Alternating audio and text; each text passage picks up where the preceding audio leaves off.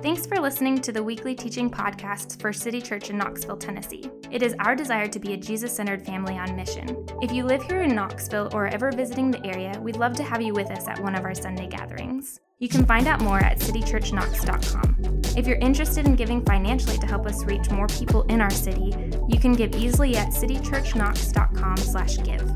And finally, if this teaching is helpful to you in any way, we'd love to hear about it. You can email us at info@citychurchknox.com. With that being said, here's this week's teaching. Several years ago, I decided to organize a small luncheon with a handful of pastors in our city. All these pastors had various relatively successful churches, but a lot of these pastors didn't know each other, or they at least didn't know each other very well.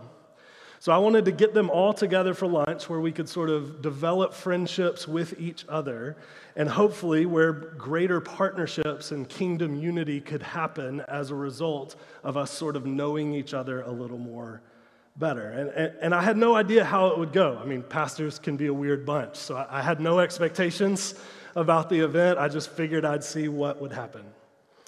Really, to my surprise, the lunch went pretty well. Conversations were happening, friendships were forming.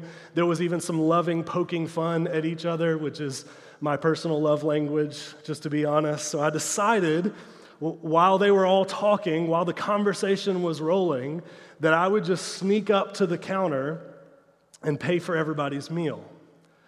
And as I made my way up to the counter, I could almost feel the self-congratulatory thoughts entering my mind, right? Way to go, Kent. Look at what you're doing here. I mean, this is really something impressive. I mean, who else would get these pastors together and just have such a kingdom mindset in their heart? Who else would do this other than you? You truly are the hero that Gotham needs and wants.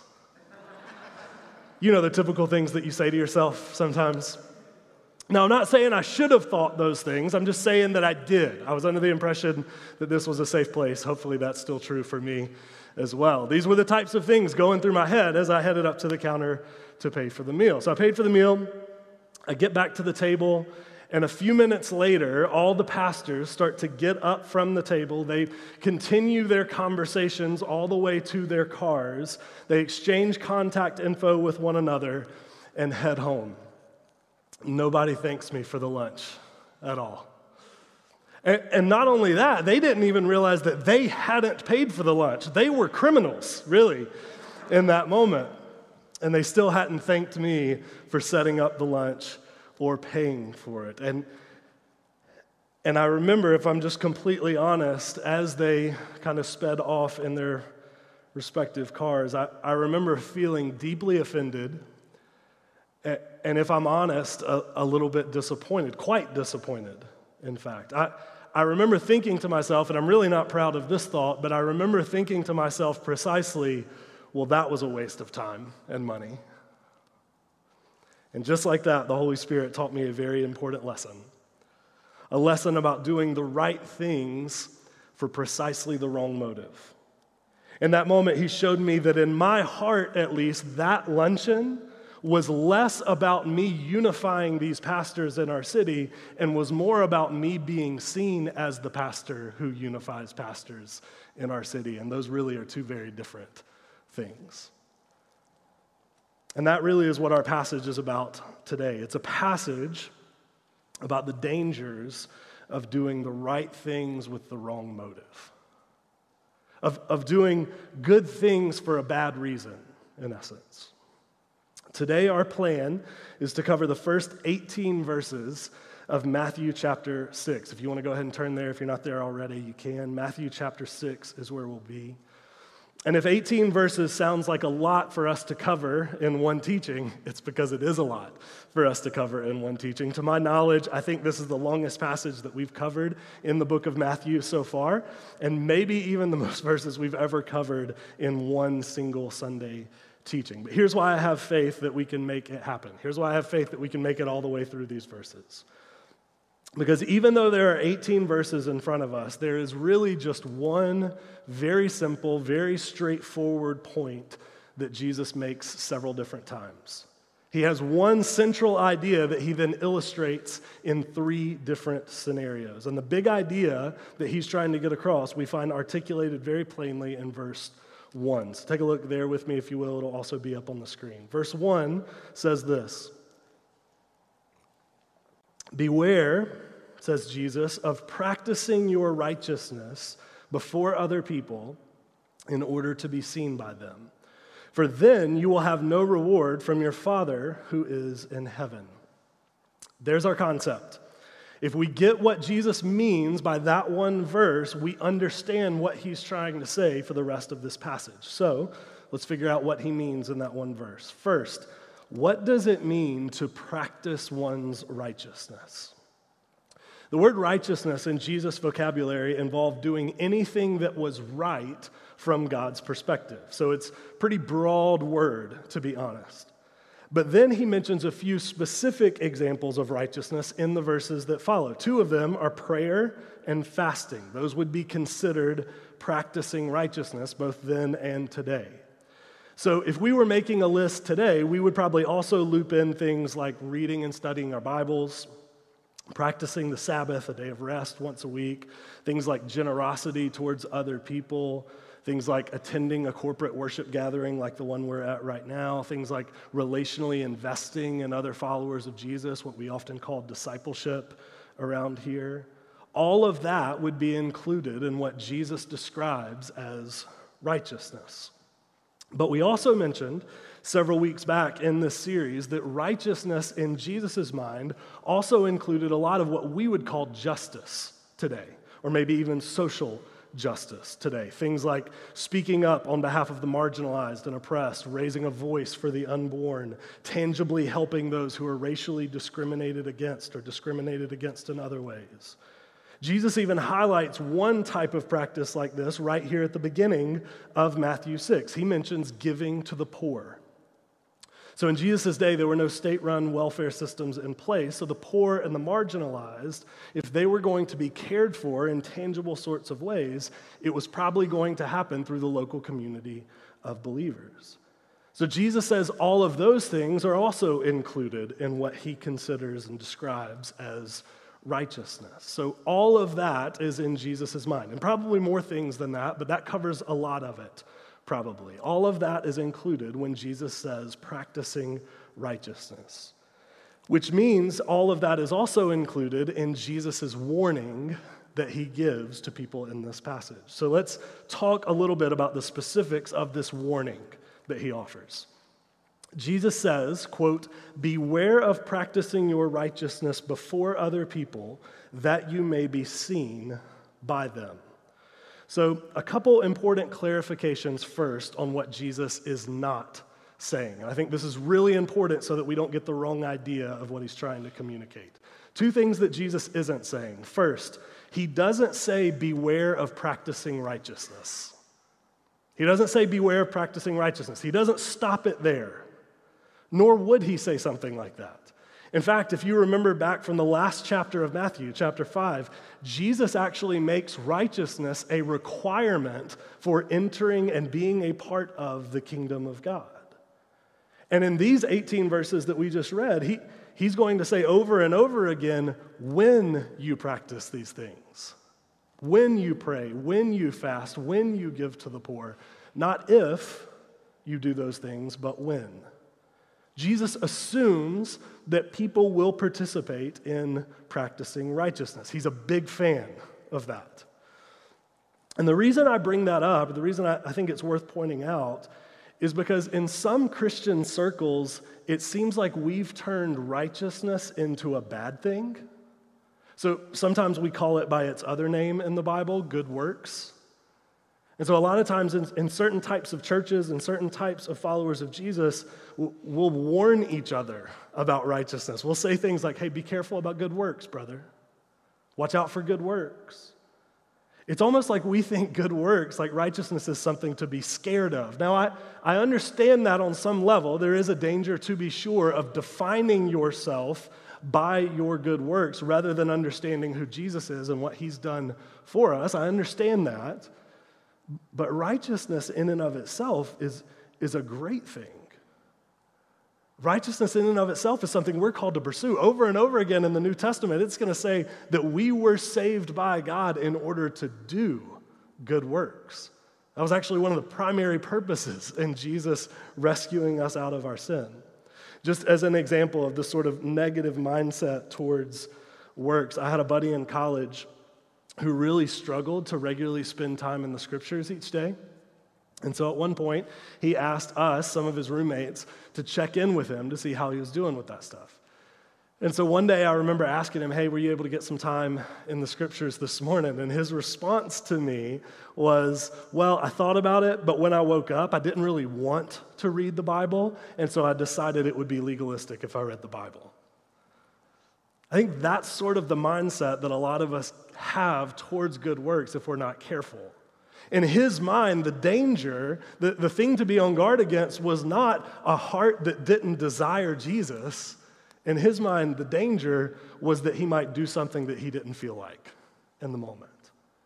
But Jesus has a very different mindset towards righteousness, towards good works. He would actually say we are called to do good works, which is why he doesn't say, beware of practicing your righteousness.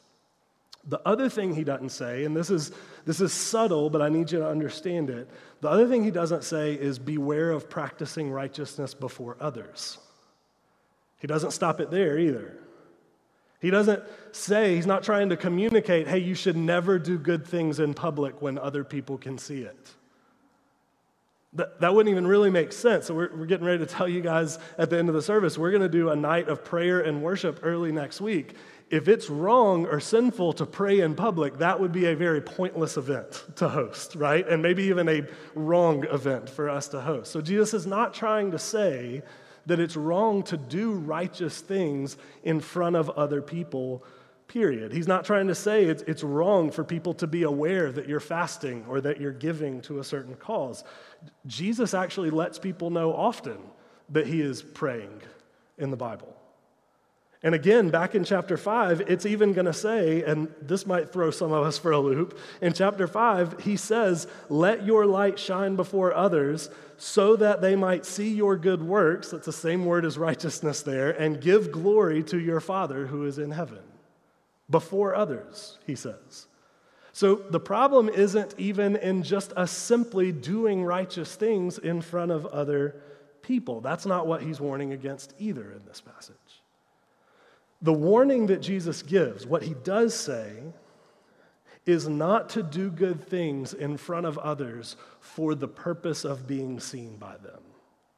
His concern is not with doing righteousness or even with where we do righteousness. It's with why we do righteousness. That's Jesus' concern in this passage. That phrase, to be seen by others, in Matthew 6, in the Greek, that's actually just one word. It's the word theathanai. It's where we get the word theater. And it means quite literally to put on a show or a spectacle for other people. It's when you do something for the express purpose of being noticed or recognized or applauded by an audience. It's me paying for lunch with the other pastors in our city. That's the thing that Jesus warns against. Not righteousness in general, and not even righteousness in public, but theatrical righteousness. Making righteousness into something we do in order to be recognized, when that is our primary motive, to be noticed by others doing those things. And Jesus actually assigns a name to people who regularly practice this type of theatrical righteousness. He uses it several different times in this passage. So take a look with me at a few different excerpts, starting in verse 2. Thus, when you give to the needy, sound no trumpet before you, as the hypocrites do in the synagogues and the streets. Verse 5, when you pray, you must not be like the hypocrites, for they love to stand and pray in the synagogues and at the street corners. And then again in verse 16, when you fast, do not look gloomy like the hypocrites, for they disfigure their faces that their fasting may be seen by others. So to the people that do their righteousness, that practice their righteousness in order to be seen by other people doing it, Jesus calls them hypocrites. Now, to me, this is really interesting. May not be interesting to you guys, but we're going to try it anyway. This is really fascinating how Jesus uses this word, because at the time that Jesus lived, the word hypocrite was not really an insult or a knock like it is in our society today. It was a very neutral word. It was actually another term derived from the world of theater. Generally, actors in a play at that time would wear masks to portray their various characters in the production. And the word that referred to an actor wearing a mask was the word hypocrite, or where we get our word hypocrite. And best we can tell, Jesus was actually the first person in history to take that word, hypocrite, and to use it to call out a negative type of behavior in other people. He originated that use of that word in that way. So all of that to say, if you're here and you're not a follower of Jesus, and the thing that gets on your nerves the most about followers of Jesus is that they're hypocrites, that they demonstrate hypocrisy, you should know Jesus is actually not a fan of it either, to the point that he started using that word in that way to call it out in other people. The word hypocrite is actually a frequent knock that Jesus uses against the religious elite of his day. So Jesus' point in using the word hypocrite here is that when we behave in this way, when we participate in theatrical righteousness, it's like we too are putting on a mask. It's like we're walking up in front of people and we're taking righteousness, and instead of it overflowing out of who we are, it's a mask that we put on in the moment. And Jesus' point is that that is no way to go about being his disciple. That that's not what it looks like to follow Jesus at all. So the question then for us to wrestle with today is, are there any ways that we engage in this sort of theatrical righteousness? Are there ways that we actually demonstrate hypocrisy, practicing our righteousness before others in order to be seen by them? So think back over our list from earlier, the different things that we rattled off: prayer, fasting, Bible reading, attending worship gatherings, discipling other people. Whatever it is for you, are there any of those arenas in your life where there is a disconnect between your public passion about those things and your private commitment to those things? Is there anywhere where there's a disconnect between how publicly excited you get about those things and what people would observe you doing in regards to those things in public, and how much time and effort and energy you actually expend when nobody else is around towards those very same things? Is there a disconnect anywhere in your life? So the people in your life that view you as spiritually mature in any of those areas, people that see you as a passionate worshiper or a well-versed Bible reader or a knowledgeable disciple maker or any of that, would those same people be confused if they had a 24/7 glimpse into your life? If they saw the ways that you participated or don't participate in those things when other people are around? Would they be confused if they saw your private commitment to those things compared to your public enthusiasm about them?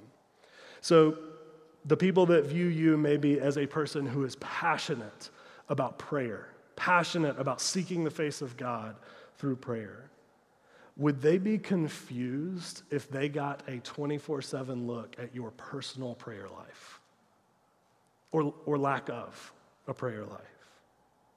The people that see you here on Sundays with hands lifted in worship to Jesus, would they be surprised if they had a full glimpse into the types of things that your time and your energy and your money go to on a regular basis? Because you know those things are what we worship too. Those things reveal what we worship too.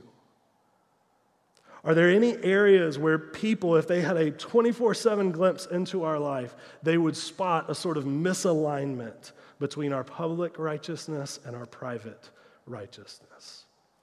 So I'll tell you, for me, this week as I was wrestling through this passage and just praying through it, I'll tell you what I was convicted of through this passage.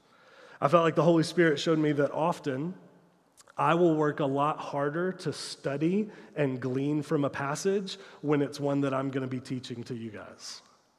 I work a lot harder to research it and find out what a bunch of different people say about it and to really make sure I'm getting at the heart of the passage when I know I'm going to be teaching it to you guys than when I'm just studying it for myself. Now, there's some of that is probably okay, right? Obviously, the stakes are higher in what I communicate to you guys than just me alone. And so it might be good to some degree that I'm researching those things a little bit more. But if I'm not careful, that can easily become theatrical righteousness.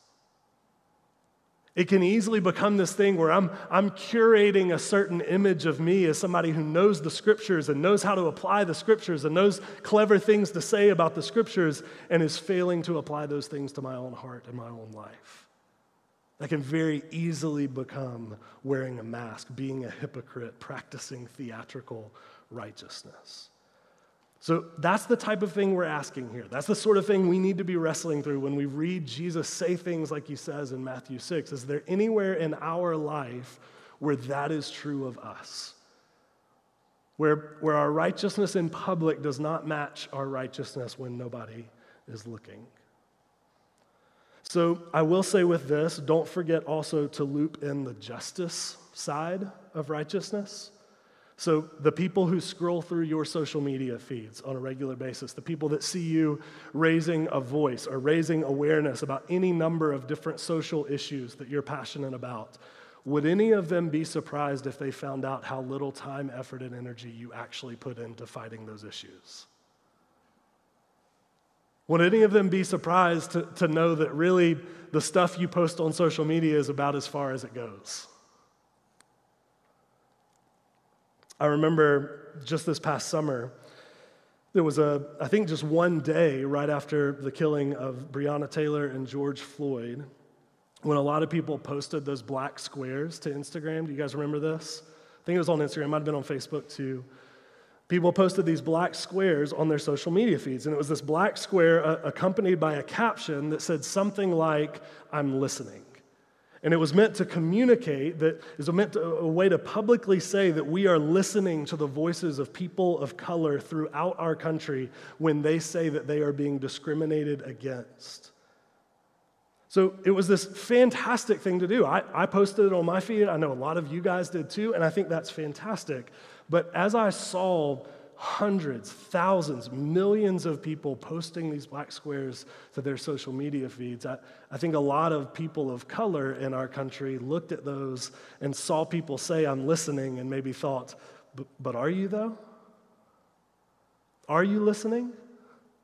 Or is this just a popular thing to do right now? Are you just doing it because you want to be seen as the type of person who listens and not necessarily because you want to be a person who listens? And listen, I will repeat on all of this, the problem isn't that we're doing righteous things. That's not Jesus' point. That's not the problem. The problem isn't that we're posting things like that on our social media feed. The problem isn't that we are publicly calling for justice in our society. The problem isn't that we're showing up here and we're passionately worshiping Jesus on Sundays. The problem is not us doing any of that. In fact, Jesus' point is that we should do things like that. We should be regularly involved in all of those things and more. So the solution is not to stop praying. It's not to stop worshiping. It's not to stop reading your Bible. It's not to stop speaking out against injustice. And it's not even to stop doing those things in public settings. The solution is to make sure our private commitment to those things matches our public enthusiasm about them. That's the solution. That's what Jesus is pushing for here. The solution is to make sure that our good works, our righteousness, come from an overflow of what's in our heart and not in the form of a mask that we put on when the right mood hits us. So next, I just want to ask, what is the danger of theatrical righteousness? What's the risk at the end of the day if we are mainly concerned with how other people see us? If we're mainly concerned with how we are perceived, with other people's approval, what's the danger in that? Jesus actually answers that question in our passage. He again repeats it several times throughout the passage, and it's subtle, but I think it's worth mentioning. Take a look at a few different verses with me in the passage again. We'll put these up on the screen. Verse 2 says this, "Thus, when you give to the needy, sound no trumpet before you, as the hypocrites do in the synagogues and in the streets, that they may be praised by others. Truly I say to you," and here's the important part for what we're talking about, "they have received their reward." Again, in verse 5, it says, "Again, when you pray, you must not be like the hypocrites, for they love to stand and pray where other people can see them. Truly I say to you, they have received their reward." One more time in verse 16, "And when you fast, do not look gloomy like the hypocrites. They disfigure their faces that their fasting may be seen by others. Truly I say to you, they have received their reward." So here's the problem with doing good things primarily to be seen doing them. That's your only reward. That's it. That's as good as it will ever get for you. That momentary rush that you get when people notice you, that temporary boost in self-esteem, that hit of dopamine when somebody sees what you did, that is as far as it will go. And there's no use in lying about it. That feels good, right? It feels good when people notice us doing good things. I think we can admit that that feels good on a sort of visceral soul level to some degree. That is indeed a reward, which is probably why Jesus calls it a reward. But at the same time, if we're honest, I bet we would also admit that we usually put an awful lot of effort in to obtain a little bit of reward. Maybe even a disproportionate amount of effort. Some of us have spent our entire lives working tirelessly just to hear the occasional good job from another person, or hear the occasional good job from a specific person or a specific group of people in our lives. And maybe you've hit moments where you have achieved that, where you were on top of the world because you had so many people speaking well of you, so many people recognizing you, so many people praising you, and it felt fantastic in the moment. But at the same time, it never really lasts, does it? Do you want to know how I know it never lasts? Because we never stop chasing it. I'm speaking to me now. I never stop chasing it. I would bet there has never been a moment in your life or mine where we went, you know what? I think after those people recognizing that one thing I just did, I think I'm good on human approval for the rest of my life. I don't think I need it anymore. I think I'm all set. That moment has never occurred for us because the approval of people never seems to last. It cannot provide enduring joy, enduring self-esteem. It cannot provide that. It wasn't designed to. You will always need more.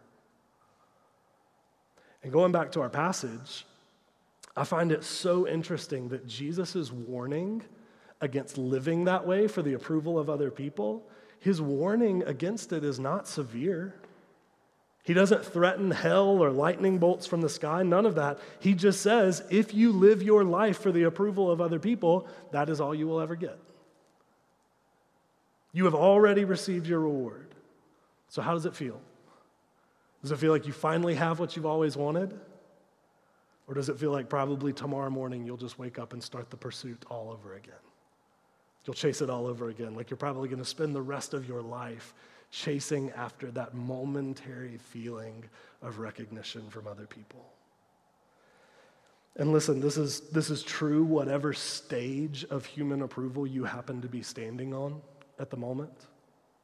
Whatever method you use to garner up the praise and approval of other people, it will never be enough. You will never do enough good things. You will never be seen as spiritually mature enough by enough people. You will never speak out against enough social issues. You will never get enough praise from others to feel like you can stop. There will always be more to do. There will always be another person to gain the recognition of. There will always be another injustice to correct. It's an exhausting treadmill to be on. There will never be a moment where you think I'm good now. Theatrical righteousness won't let you do that. If you live by the approval of other people, you will die still wondering if you have it. The danger, Jesus says, in theatrical righteousness is that you will spend your whole life living for the wrong reward.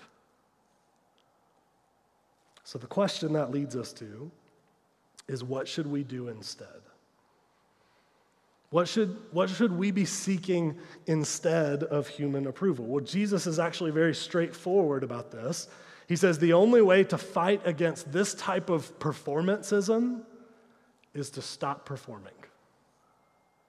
If your tendency is to do all kinds of things to be seen by other people, the only way to fight that temptation is to starve it out in your heart. Choose regularly to do those things where they can be seen by no one except God himself. Again, Jesus hits this point several times in the passage. Take a look at these verses up on the screen. First, verses 3 and 4. But when you give to the needy, do not let your left hand know what your right hand is doing, so that your giving may be in secret. And your Father who sees in secret will reward you. Verse 6. But when you pray, go into your room and shut the door and pray to your Father who is in secret, and your Father who sees in secret will reward you. Verses 17 and 18, but when you fast, anoint your head and wash your face, that your fasting may not be seen by others, but by your Father who is in secret, and your Father who sees in secret will reward you. So do you see the pattern here?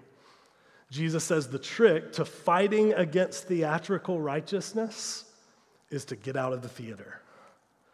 It's to make a conscious, consistent effort to do these same things, practice the same righteousness in secret where only God sees you do it. He even uses this interesting phrase, I think, back in verse 3. He says, do it such that your left hand doesn't know what your right hand is doing.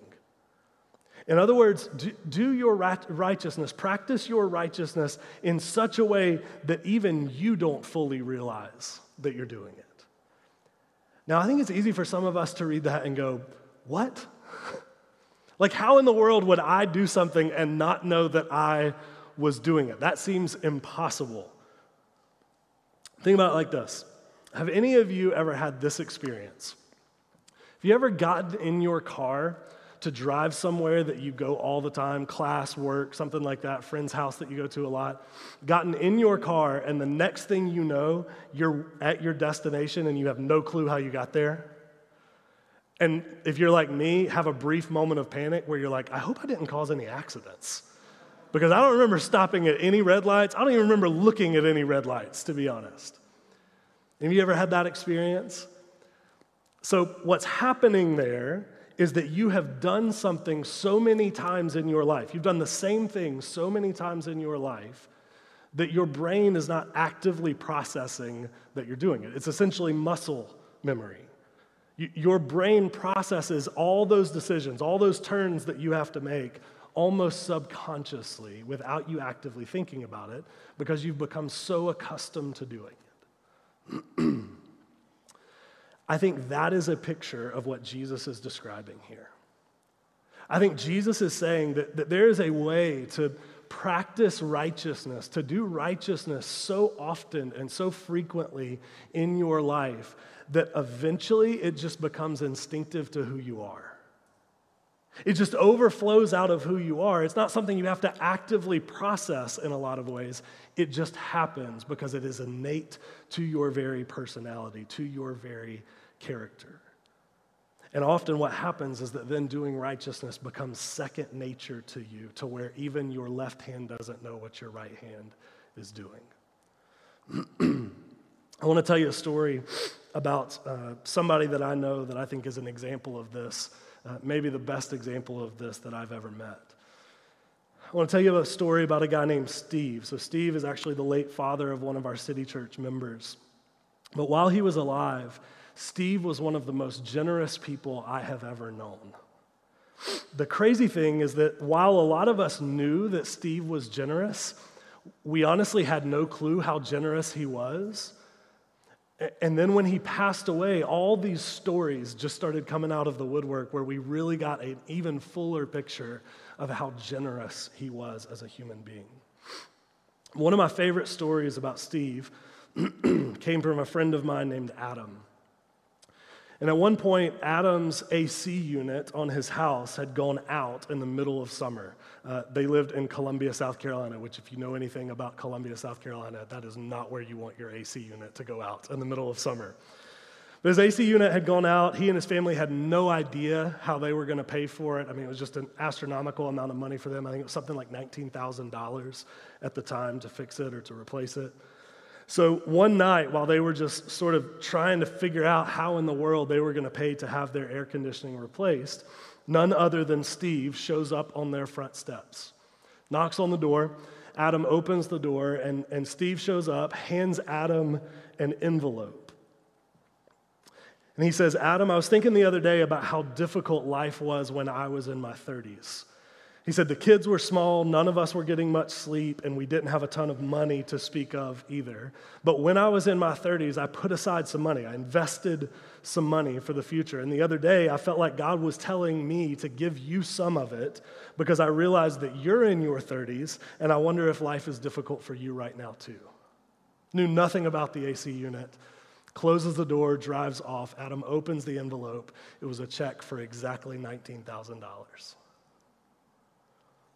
Now, as incredible as that story is, here is what I found even more amazing about it.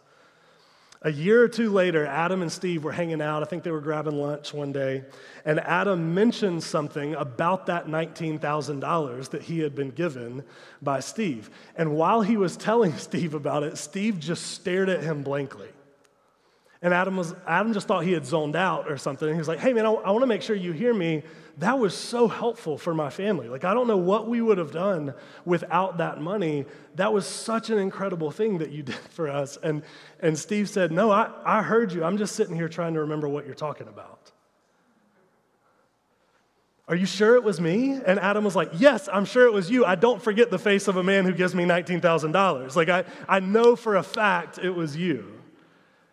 And Steve says, well, I'm glad it was helpful, but to be honest, I do not remember having done that.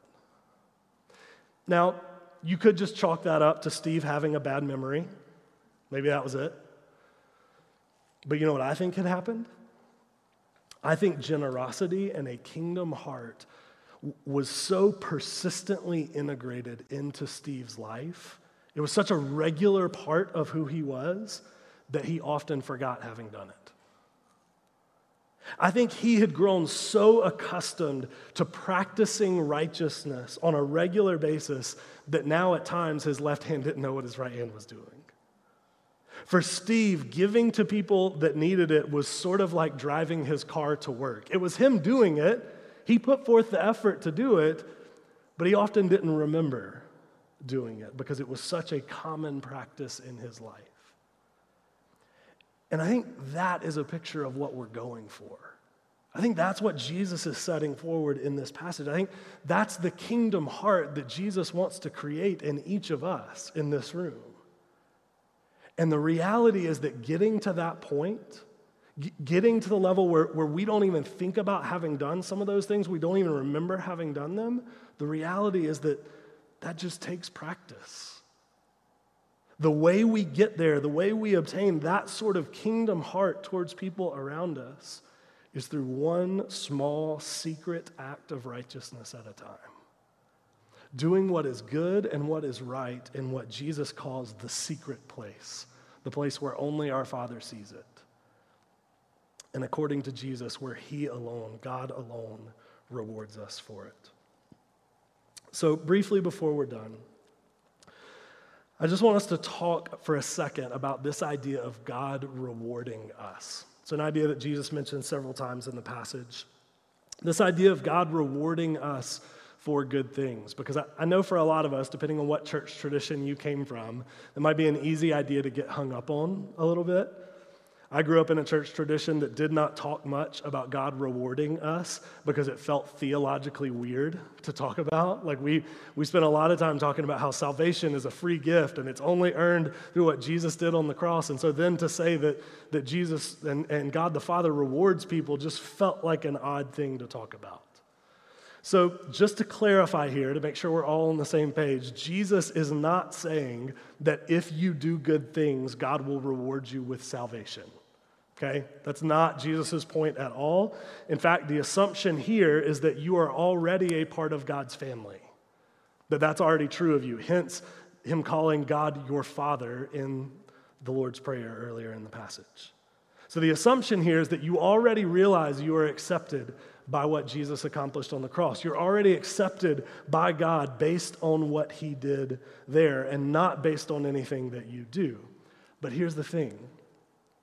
This crazy thing starts happening when you realize that you're accepted by God no matter what. And that's that you start wanting to make your Father smile. You start wanting to make your Father smile. You start wanting to do things that please him, that make him happy, that bring him joy. That's the nature of a good relationship between a son or a daughter and a father. So let me try to explain it like this. I know I've mentioned several times before, we have a 4-year-old boy named Whit. Just about a year and a half ago, Whit became a big brother to a sister named Nora. And for the first year or so of his life, Whit was not the biggest fan of Nora. That may come as a shock to you. He wasn't against her as much as he just kind of treated her like she was an alien. So he was like, I'm fine that she's here just so long as I don't have to go near her or interact with her in any way at all. And as long as she doesn't touch my toys. That's really the only thing that matters right here. So for the first year or so of her life, we had to really work with Whit to understand the role of a big brother and to really grow into that role of a big brother. And as a result, over the past year, he really has grown into that role. So he will now do things for Nora. He'll give her hugs. He'll check on her when she gets hurt. All sorts of great things for a big brother to do. And at least a lot of the time when he does something good for Nora, you know what he'll do? He'll turn to me and go, Dad, did you see that? Did you see what I did for her? I picked up her toys for her. I handed her that thing she wanted. I got her a snack. I could have pushed her down, but I didn't. All of these things, and it's like he wants me to see what he did. Now, here's the thing. He's not doing that. He's not asking me to look at what he does because he thinks I will kick him out of the house if he doesn't do those things. Right? Like, that's not Whit's heart at all. Like, if you walked up to Whit sometime when you see him and said, hey, Whit, why do you do good things for your sister? I highly doubt he would say, well, my dad has made it very clear that if I don't, I'll be begging for money out on the streets. That's not how Whit processes that. That's not how he thinks. That's not his motivation in doing any of those things. Rather, Whit understands that not only is being a good big brother the right thing for him to do, but also that being a good big brother makes his father smile. And because he's my son, he wants me to smile. He wants to bring me joy. He wants to bring me laughter and happiness. That's who he is because of the stability of the relationship. So he doesn't do it because his status in the family depends on it. He does it because his status in the family is secure. And as an established member of the family, he wants to make other members of the family smile. He wants to bring them joy, and he does just that. And the reason I bring it up in that way is because I don't know that some of us have ever considered that the Father smiles at us. Like, I don't know if you understand that right now, in this moment, if you are in Christ, when the Father sees the things that you do for the kingdom and the things you do for other people and the things you do to pursue a lasting relationship with him, do you see him as smiling at you? I don't know if I do. I think I instinctively see the Father most times as just kind of this, well, good job. You did what you were supposed to do. Way to go. That's not the Father's posture towards us. Through Jesus, the Father smiles at us. He's pleased with us. Listen, even when you do the right thing and it doesn't have the impact you thought it would, Even when you do something, you try to do something big, something great, and you fall right on your face. Do you understand in that moment the Father smiles at you as if you had succeeded? The Father sees us that way because of Jesus. And I think because some of us fail to see God in that way, we fail to view God's posture towards us in that way, I think that's the reason we're constantly trying to make other people smile at us. Because we think that's the only place it can be found. It's like we're operating functionally as an empty cup, continually needing another person or other people to fill us or to fill us up with their approval and their recognition and their applause. We're constantly needing them to do it because we see ourselves as an empty cup. And we'll do whatever it takes for them to notice. We'll do whatever it takes for them to look at us and say that we're doing something right because we feel completely empty at a soul level. But what I'm here to tell you today is that what is offered to each of us through the good news of Jesus is a Father who accepts us freely based on the cross and who smiles at you constantly. Even when you fail, even when things don't have the impact you thought they would, the God of the universe, your Father who is in heaven and also in the secret place, smiles at you. And when you understand that, you are no longer an empty cup constantly needing to be filled by the approval and recognition of other people. You are a full cup ready to overflow with righteousness to the world around you. That's the difference. You're working from a place of recognition and applause rather than constantly working for that place of recognition and applause. So my prayer for us here at City Church, for our community here, my prayer is that each one of us would be so laser focused on the approval that is ours through Jesus that we become precisely the same person we are in secret in public.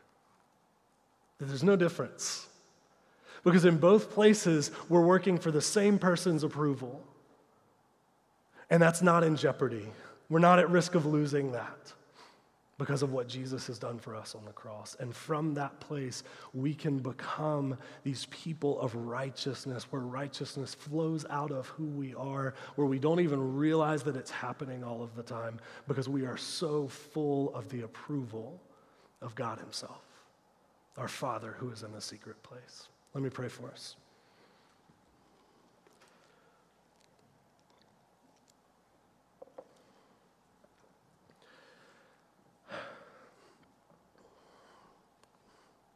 Father, I know in a lot of ways this is a deeply personal teaching for a whole lot of people.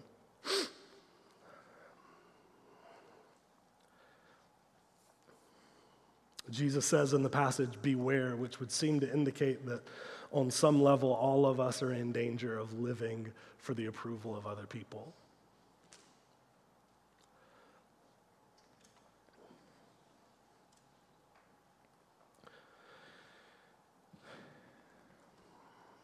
And God, it's such an easy drug to live for.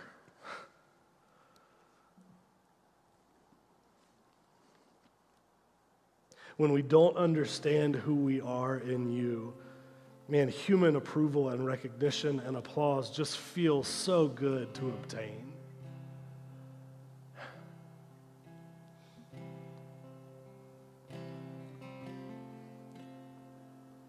But God, at the end of the day, I think all of us, if we were honest, would admit that we're kind of worn out by it.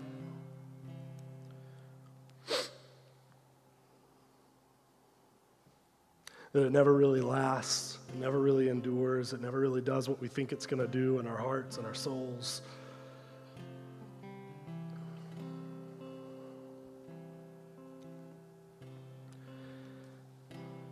But God, you tell us that you are the fountain of living water. You never run dry, you never run out.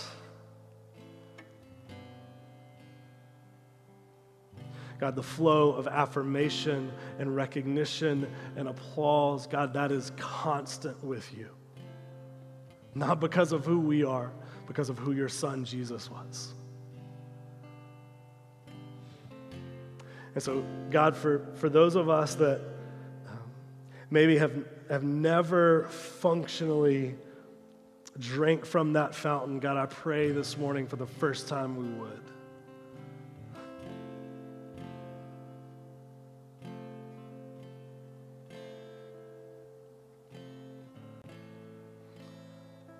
God, for a lot of us, I think the constant exhaustion, the constant coming up lacking, the constant, God, just downright effort that we put into chasing the approval of other people. God, I think you're wanting to use all of that to point us to you. And so, God, my prayer is that we wouldn't miss that opportunity.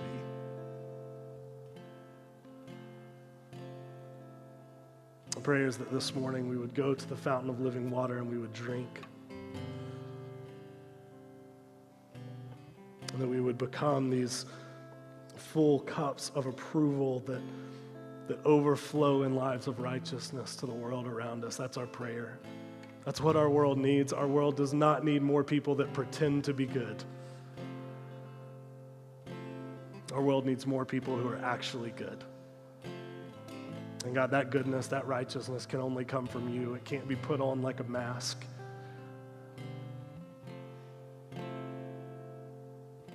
So God, would you help us to drink from the fountain of living waters? That's our prayer. It's in your name. Amen.